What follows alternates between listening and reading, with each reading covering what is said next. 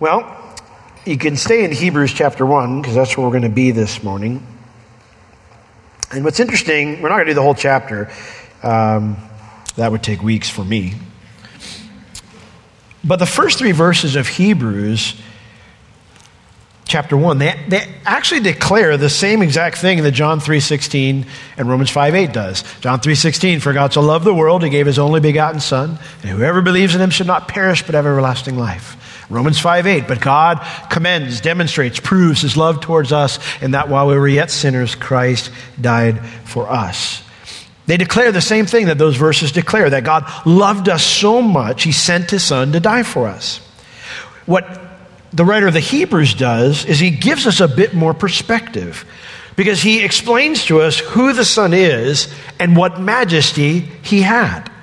You see, Jesus is God from all eternity. Think about that.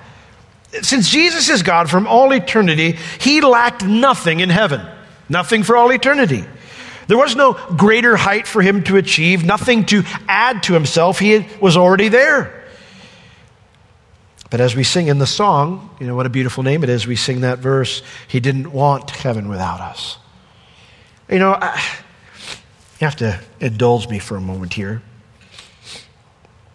Sometimes I see people get, crazy about lyrics or whatever, and I don't understand why they said this or whatever, and they change lyrics and stuff, and sometimes it's warranted. But I am absolutely baffled that people change that lyric, he didn't want heaven without us, as if it somehow implies Jesus was lonely or incomplete without us. The song doesn't say that. The song is stating the awesomeness and the majesty of our Savior, and that while he didn't need or to do anything to better his situation, he wanted to do something to better our situation. And isn't that what makes love so wonderful? Sometimes as I'll lay in bed or wake up in the morning, I look over and I see that my wife is still there. And I think, she picked me. She could have picked anyone, but she picked me. What makes love so wonderful is that someone wanted you when they could have picked anyone else. And here's the wonderful news, the good news, is that for God so loved the world. You never have to wonder if you were picked. He loves you. He wanted you. And that the Lord wanted us does not make him lesser. It just shows how glorious he is. When these Hebrew Christians were experiencing heavy persecution and were struggling with the idea of maybe leaving Jesus and going back to the old system of animal sacrifices, the writer is seeking to convince them to not do so by showing how much better Jesus is, how glorious Jesus not just is, but was and is and will be. So in understanding how awesome Jesus has always been, they would understand his awesome love in an even better way. Then why would you go anywhere else when you have Jesus? And that's what I would like to share with you this Christmas season. The wonder of the incarnation. That the God of, as we just sang, the God of all majesty and all power decided to lay aside those privileges out of love for us. So Hebrews chapter 1, we'll be in verses 2 and 3. I'll start reading verse 1, but then we'll go into detail in verses 2 and 3. God, who at sundry times and in diverse, various manners, so God in many ways and in many different times, in many different ways, he spoke in time past unto the fathers by the prophets, has in these last days spoken unto us by his Son. God in the past, we studied as we were looking at why the rapture is important. A couple weeks ago, we were looking at the idea that God speaks to different people, different ways, through different means, says different things to different people at different times.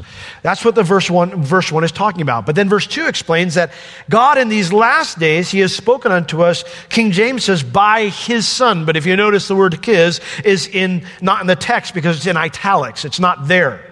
So literally it means he has spoken unto us by a Son. A Son stands in contrast to the prophets. And the idea is that when you consider how awesome the prophets are, a son is way better. Right? A son is way better. Jesus actually referenced this concept, and he talked about God the Father's heart behind this idea of he sent the prophets, but then he sent a son when he gave a parable in Matthew chapter 21 in verses 33 through 37. We'll be in Hebrews mostly today, but I'll be referencing a few other verses.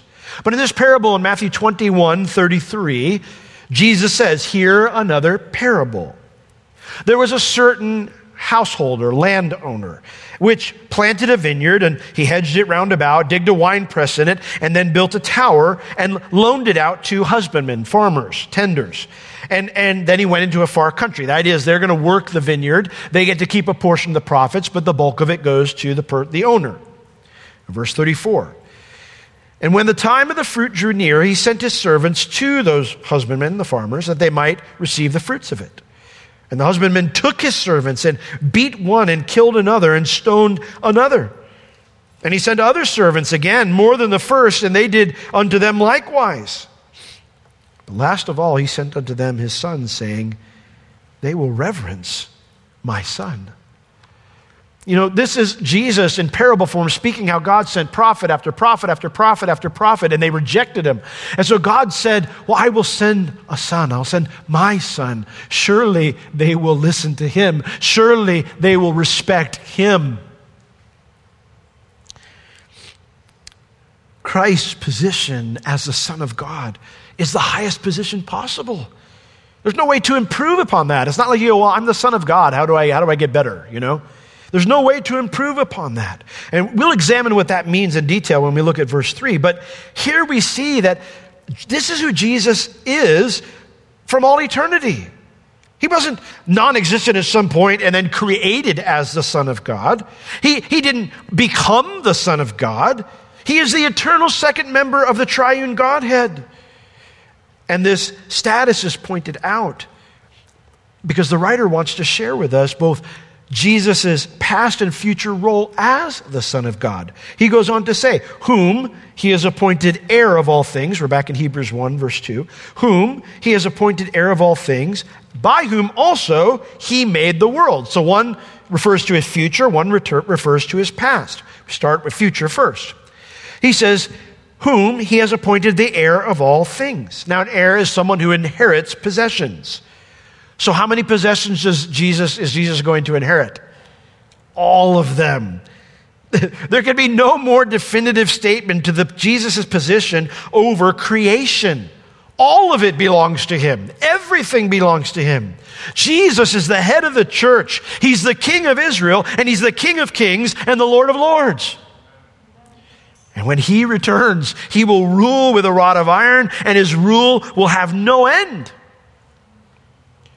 Now, that future role that Jesus will have, it makes perfect sense when we consider his past role as the Son of God. It says that by whom also he made the worlds. And we studied that a couple of weeks ago. That world refers to the ages, the times, where God made these covenants with different people at different times. Jesus was involved in every time period of man and in every covenant God made with man, from creation all the way down to the church. What's the importance of that? Well, as the Son of God, Jesus is both the initiation and the culmination of God's goodwill toward man. God's heart has always been toward us, and Jesus is from the beginning to the end of all of that. This is exactly what the angels, we sang about it, this is exactly what the angels announced when Christ was born. Look at Luke 2, that beautiful, famous Christmas passage that we so often study during this time of year. Luke 2, verses 8 through 14.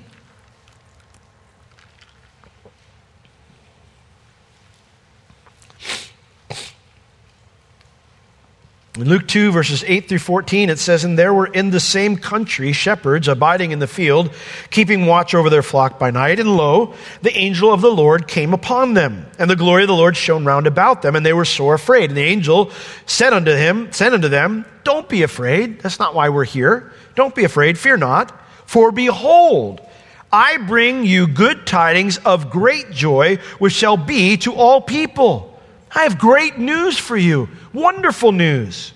For unto you is born this day in the city of David a Savior, and which is Christ the Lord. A Savior, but it's God himself, Christ the Lord. You know, it's interesting. We talk about Christmas, we think of peace on earth, goodwill toward men, and so often that phrase is used, in the idea of us, Like I always hear it, this is a time where it's goodwill toward man, like this concept that, you get to be grouchy and nasty to each other for 11 months, but for 4 weeks and we just be nice,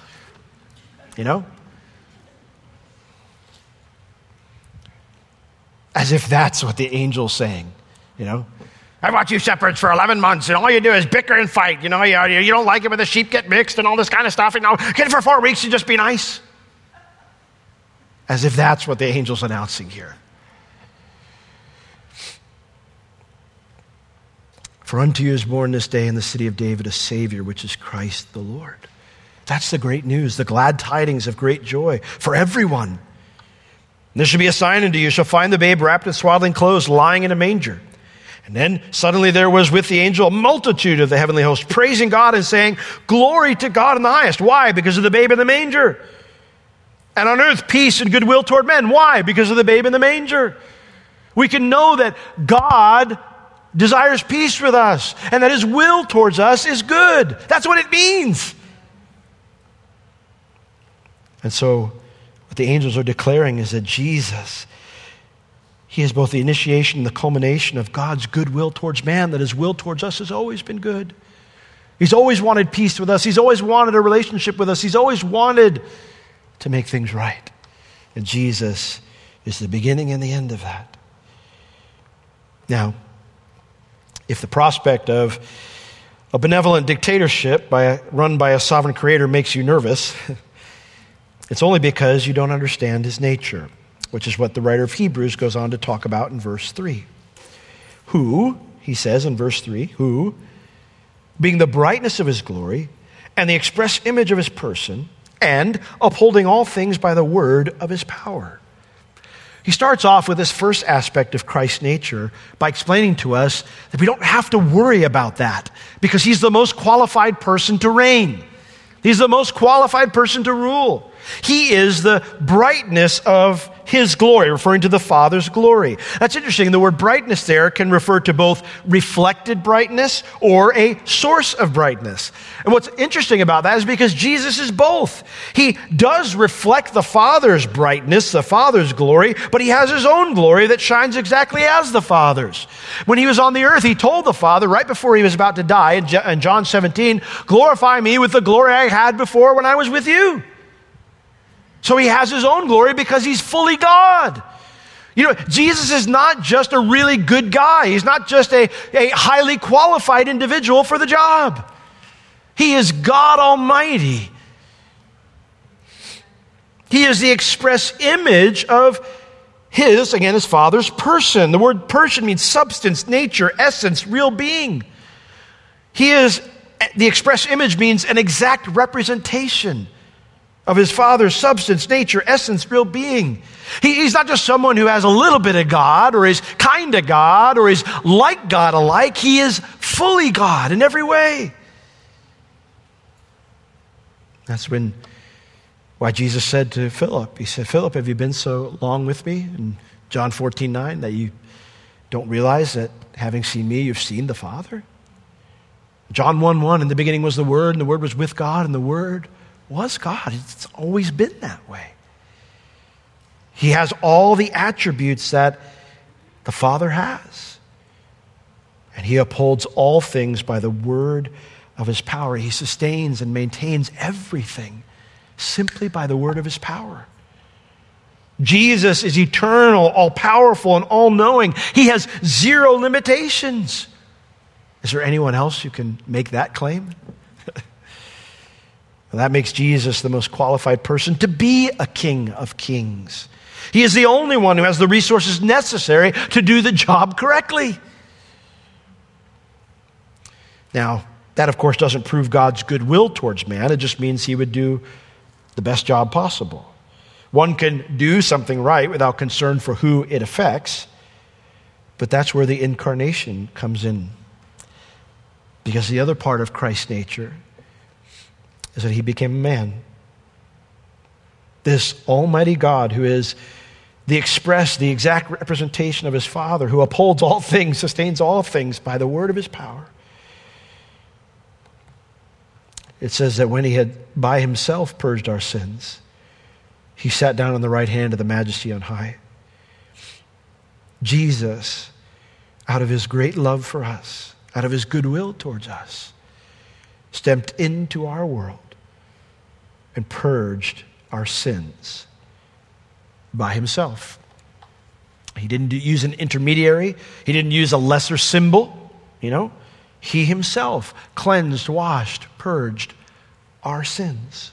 In Hebrews 9, verse 12, it tells us, neither by the blood of goats and calves, but by his own blood he entered in once into the holy place, having obtained eternal redemption for us. He purged our sins. The word sins there means to act contrary to the will and law of God, to miss the mark of whatever God's standard may be. God clearly lays out his standard in his word, and we have missed that mark. All the ways that we've missed that mark, whether it's in attitude, it's in action, it's in motive, any way we miss that mark, Jesus cleansed us from those things. Now, Romans chapter 6:23 tells us that the wages of sin is what? It's death, separation from God for all eternity. Sin cannot be ignored. God would not be the just King of Kings if he ignored sin. In Psalm 89:14, it tells us that righteousness is the foundation of his throne. There is no throne without righteousness. There's no basis for his kingdom if there's no righteousness, if he's not righteous. But you know what? I think those of us who know, many of you probably have heard that verse, but the verse has an ending that most of us, at least I didn't remember. Righteousness and judgment are the habitation of your throne, Psalm 89:14 says, but then it says this, mercy and truth shall go before your face. And that word mercy is that Old Testament equivalent of agape, hesed, his unwavering devotion, his loyal love, his unconditional commitment to us. Jesus had to punish sin, but his love demanded he take our place so we could be rescued. And so that's why I say Hebrews 1 through 3 echoes the words of John 3:16 and Romans 5:8. For God so loved the world, he purged our sins.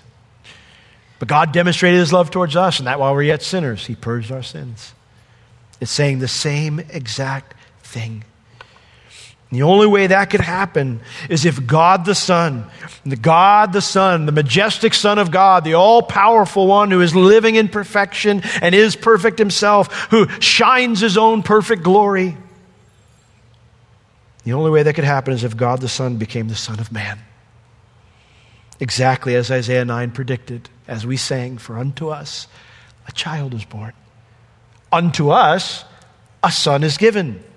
God, who has spoken through the prophets, now in these last days he has spoken to us through a son.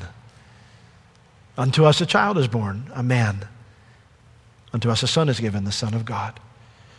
He is both, his nature, God and man, the incarnation, the wonder.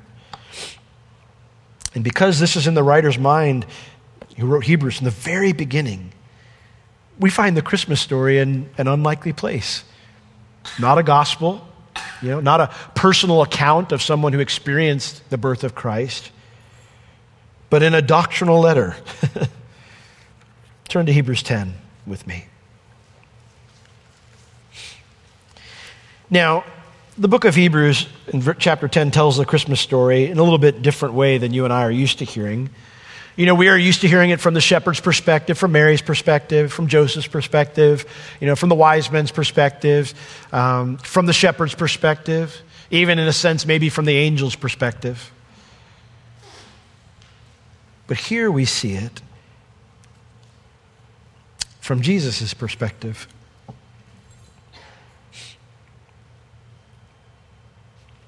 In verses 1 and 2, it explains the problem. It says, for the law having a shadow of good things to come, and not the very image, the very substance. We know the difference between a shadow and it's the actual thing. It's night and day. For the law having a shadow of good things to come and not the very substance of the things, that law can never, with those sacrifices which they offered year by year continually, they could never make the comers thereunto perfect. Hold that word in mind. It's going to become important later. Perfect. Those sacrifices could never make those who brought them perfect. For if they could, verse 2, then would they not have ceased to be offered? I mean, if it finished the job, then they could have stopped bringing them, right? But of course they didn't. Because that the worshipers once purged should have no more conscience of sins. That's why they could have stopped. They would have no more conscience of sins. But instead, through the law, these sacrifices, in those sacrifices, there is a reminder, a remembrance again, made of sins every year. It might have been glorious in the Day of Atonement to see that goat wander off into the wilderness and to say, God's forgiven us, praise the Lord. But you'd have to do it again next year and still hope that that goat would go wandering off into the wilderness. And every year it'd be the same. Every time you messed up and you had to come bring an offering to the tabernacle or to the temple, it was a reminder that it wasn't done.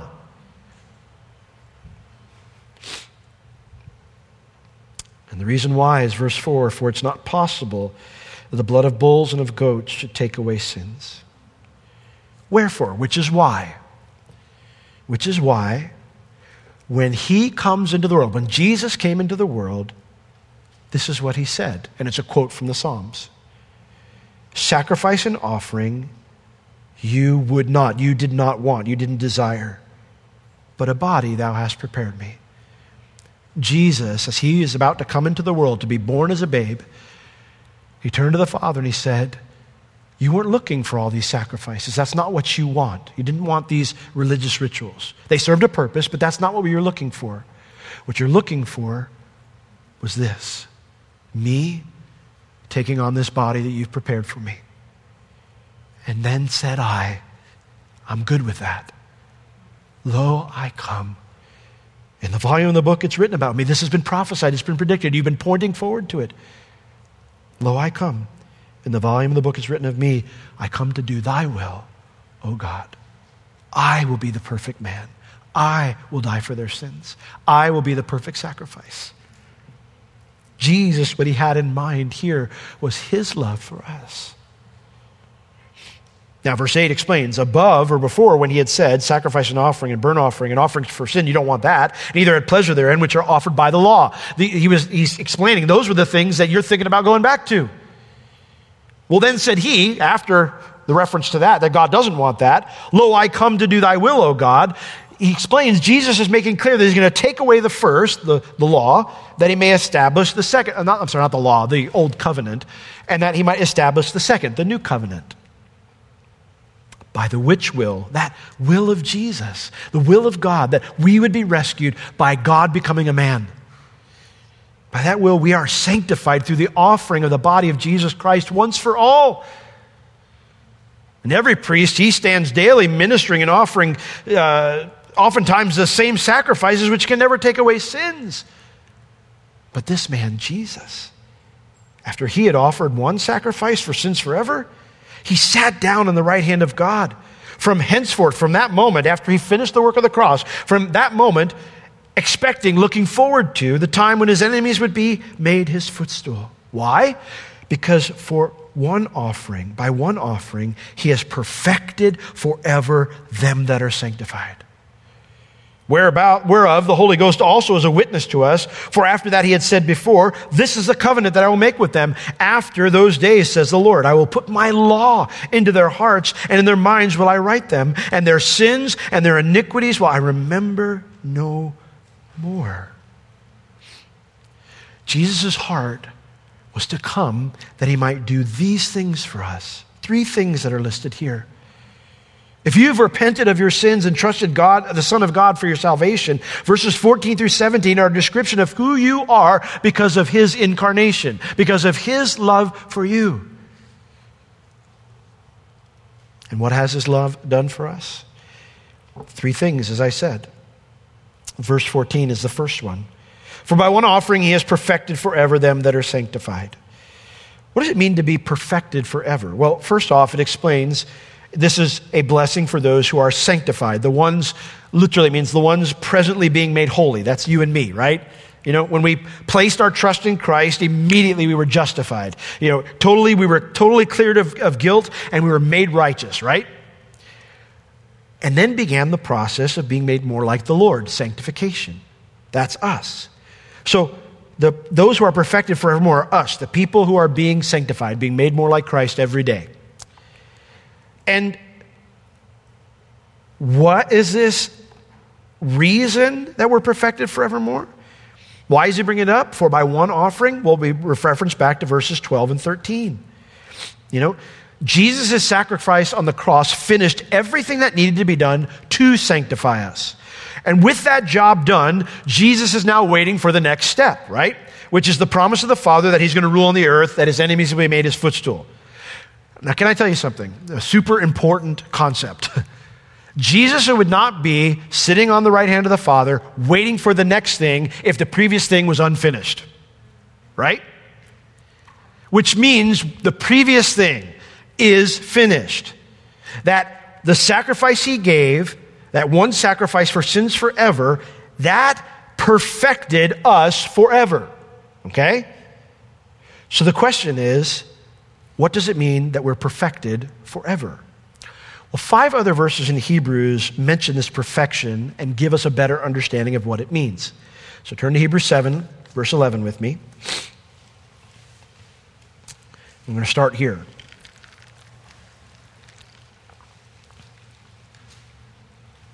You didn't know Hebrews was a Christmas book, did you?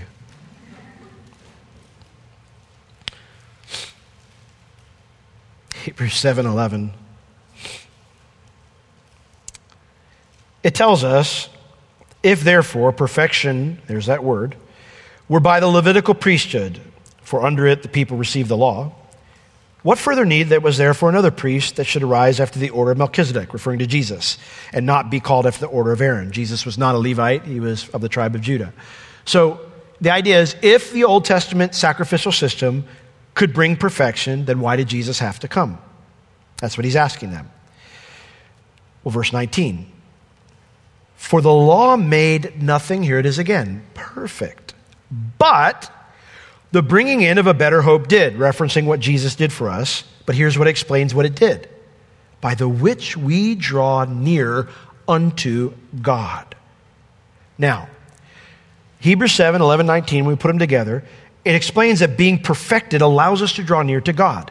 That was an impossibility under the Old Testament sacrificial system. The tabernacle was barred to everyone except the priests, and even they could not go into the Holy of Holies but once a year. And that was only the high priest. The old covenant shouted, stay back, stay away. Remember when God first, his presence came on Mount Sinai? What were the first words he gave to Moses? Put police tape around this mountain. I'm paraphrase. Put police tape around this mountain so that no person comes on it and touches it, no animal touches it, lest I break forth and wipe you all out. It's not that God didn't want anyone to come close, it's that sin had not been completely dealt with. And so the message of the tabernacle, of the temple, is stay at a distance. Stay at a distance. You cannot come near. So this being perfected allows us to draw near to God. We don't have to stay away. Why? Hebrews 9:9. Hebrews 9, verse 9.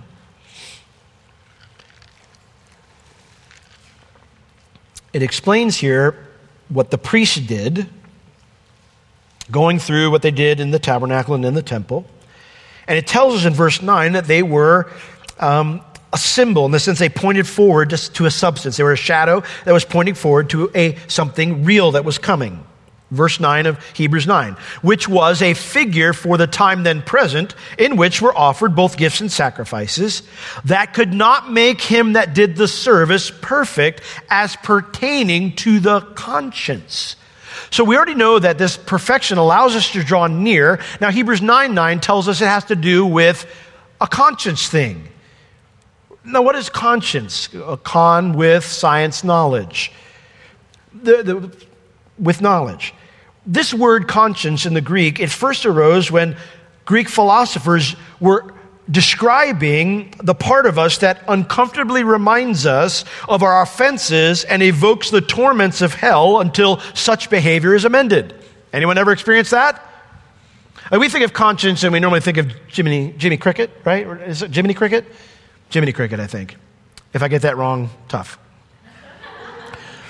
But that's not how conscience was originally conceived. The word conscience came about because of what you guys, I said, have you ever experienced that? And you're like, yeah. It's the part of you that says, don't do that. And then when you do it, it says, you're bad. And says, you need to fix this. And it keeps poking you until you do. That's what conscience originally was explained as. In fact, in the Greek Old Testament, the word is only used 3 times. And all times it speaks of the part of our hearts that serves as prosecutor and judge. You are guilty, and you need to fix it. Now, later on, both Jews and Greeks came to think of it the way that we do today, like an advisor. Those who listened to the advice of their conscience had a clean conscience, right? Paul talks about having a clean conscience before God and men, that he had listened to that advisor. But here's the kicker. What happens when you don't listen? When you don't listen, the tormenting part of the conscience kicks in until you make up for it somehow, right? It kicks in and it keeps kicking until you make up for it somehow, until you fix it. But is there any way to make up for our sin? Is there? No. And the New Testament calls our attempts to make up for our sin dead works. Dead works. What are dead works? If you have a cat, you probably have seen dead works. When the cat brings the mole or the mouse or the bird, and it's all excited and proud and is playing with it, it brings it to you. And you're thinking, huh, because it's a dead work. What are you bringing me this for? I did it. I didn't want you to do that. The Bible describes it a little bit more graphically, that all of our righteousnesses, all of our good deeds are like the politically correct term, filthy rags. The word means menstruous rags. Yeah. You would not be happy if someone presented that to you and said, look at what I did. You would be grossed out. You would never consider that to be a good work. It would be a work that is worthless in a sense. It doesn't do any good. It's a dead work. Jesus, his sacrifice rescued us from that kind of life where we're saying to God, I did something to make up for what I did wrong. I know I did wrong for the last 10 months, but these last 2 months, Christmas is coming close. I'm trying to get better, trying to make up for it, trying to fix it, God, trying to be a good person. Jesus' sacrifice rescues us from that kind of life so we can serve God every day, even though we've sinned and fallen short. Look at Hebrews 9:14. It says, if Christ's blood obtained eternal redemption for us, verse 14, how much more shall the blood of Christ, who through the eternal Spirit offered himself without spot to God, purge, cleanse, wash away your conscience from dead works to serve the living God? This concept is echoed when we get to chapter 10 in verses 1 and 2. When it says, for the law having a shadow of good things to come, not the very substance, it could never, with those sacrifices which they offered year to year, make us perfect, allow us to come near to God, allow us to be able to just serve him freely even though we fail. For if that were the case, then all those offerings would have stopped because the worshipers once purged would have no more conscience of sins. Being perfected forever, guys, means you and I never, ever have to relate to God on the basis of performance again. Amen? Is our goal to always do the right thing? Yes. Do we still fall short of that? Yes. But I don't have to go on the works treadmill to make up for it. Jesus already did that for me. My conscience is still my advisor, but I no longer must listen to its torturous condemnations. I'm free. If you're in Christ, you are free. Isn't that awesome? You're perfected forever. That's the first thing. The second thing is verse 16. This is the covenant in chapter 10. This is the covenant that I will make with them after those days, says the Lord. I will put my laws into their hearts, and in their minds will I write them. The word here, laws, is plural, so it's not referring to the law of Moses, but just God's eternal standards, his eternal laws that have always been and always will be. God's standards, his laws, his rules, his rights and his wrongs, they aren't simply a list of do's and don'ts. That's the dead works. The performance-based relationship we've been rescued from. In the same way, you and I don't do certain things toward those we love because we love them. Christ's sacrifice made it possible for God to put into us the knowledge and the ability to please him. For God, 2 Corinthians 4:6, for God who commanded the light to shine, his light to shine out of the darkness has shined in our hearts. The glorious light of Jesus Christ, right? He has put his Spirit inside of us. God, who is light, is living inside of us. Jesus, when, they were saying, don't go, Mary's holding on to him, nobody wants him to leave. And he said, I have to go. If I go, then I can get out of this body and I can get into all of your bodies. I can send my Spirit and put him inside of you. And I who am light, I who am God, can live through you. I can change you. I can do something supernatural. And God, who commanded the light to shine in the darkness, has shined in our hearts to give the light of the knowledge of the glory of God in the face of Jesus Christ. And we have this treasure in earthen vessels, that the excellency of their power may be of God and not of us. Guys, because of grace, because of the cross, because of his love for us, because of what he did for us, the incarnation, you and I don't have to sin anymore. We are empowered to obey the Lord. Isn't that awesome? You don't have to wake up every day and just go, I'm going to blow it. I'm a slave to sin. You're not.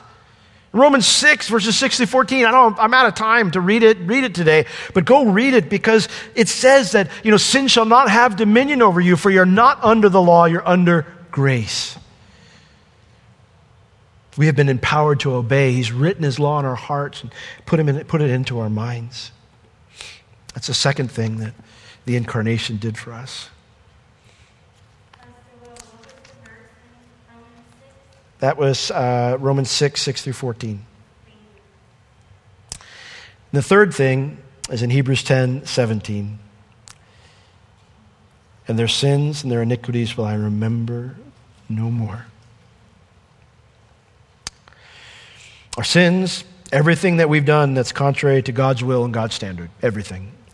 Our iniquity deals with the heart a little bit more. It refers to that which is done in rebellion to God.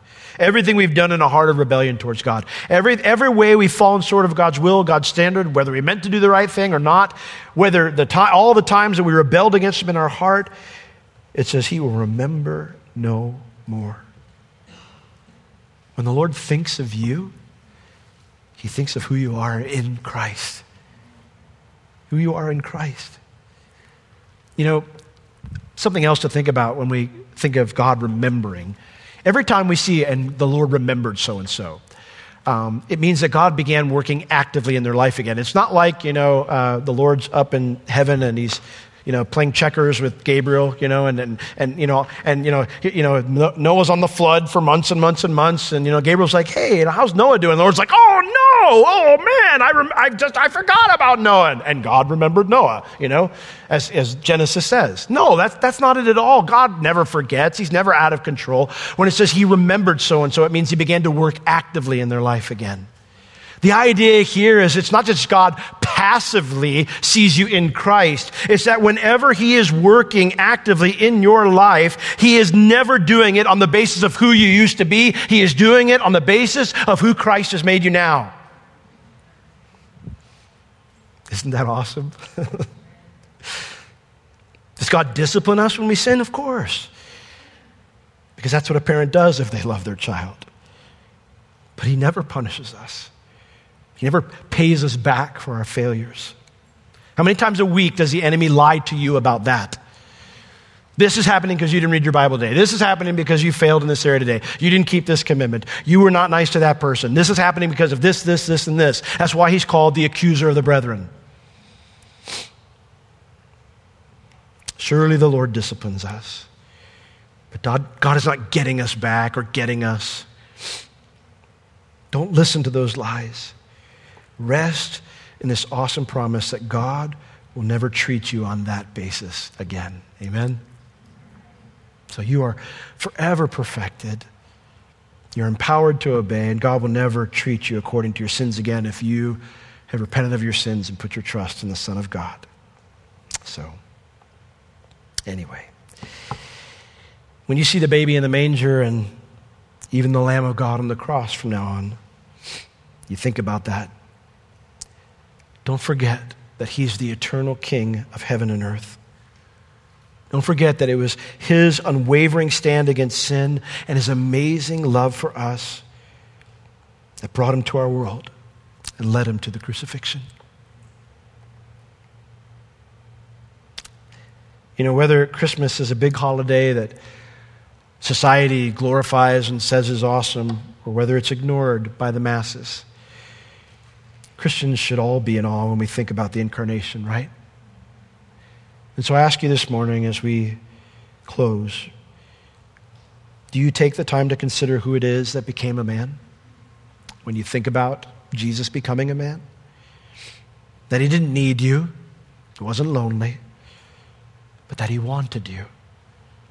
And he did such amazing things for you in that love for you. Now, when I share this awesome plan of God, that his Son, who created all things and will rule over all things, that he came to rescue us from our sin, people often will ask me, if that's true, then why are things such a mess right now? Why don't we see the results of this wonder today? Well, I think 2020 is a great year to answer that really important question. I think it's really important for you and me to know the answer to that question on this Christmas. And so here's my challenge to you. Please invite folks to come or to watch online if they're not, comfortable coming just yet next week. Because if the Lord should tarry, my plan is to go through Hebrews chapter 2 with you next Sunday so we can answer that question. And then we can talk about the mindset that we should have not just for this Christmas, not just for 2020, even though there's not much of it left, but the attitude and mindset that we should have as Christians for the rest of our lives. Let's all stand.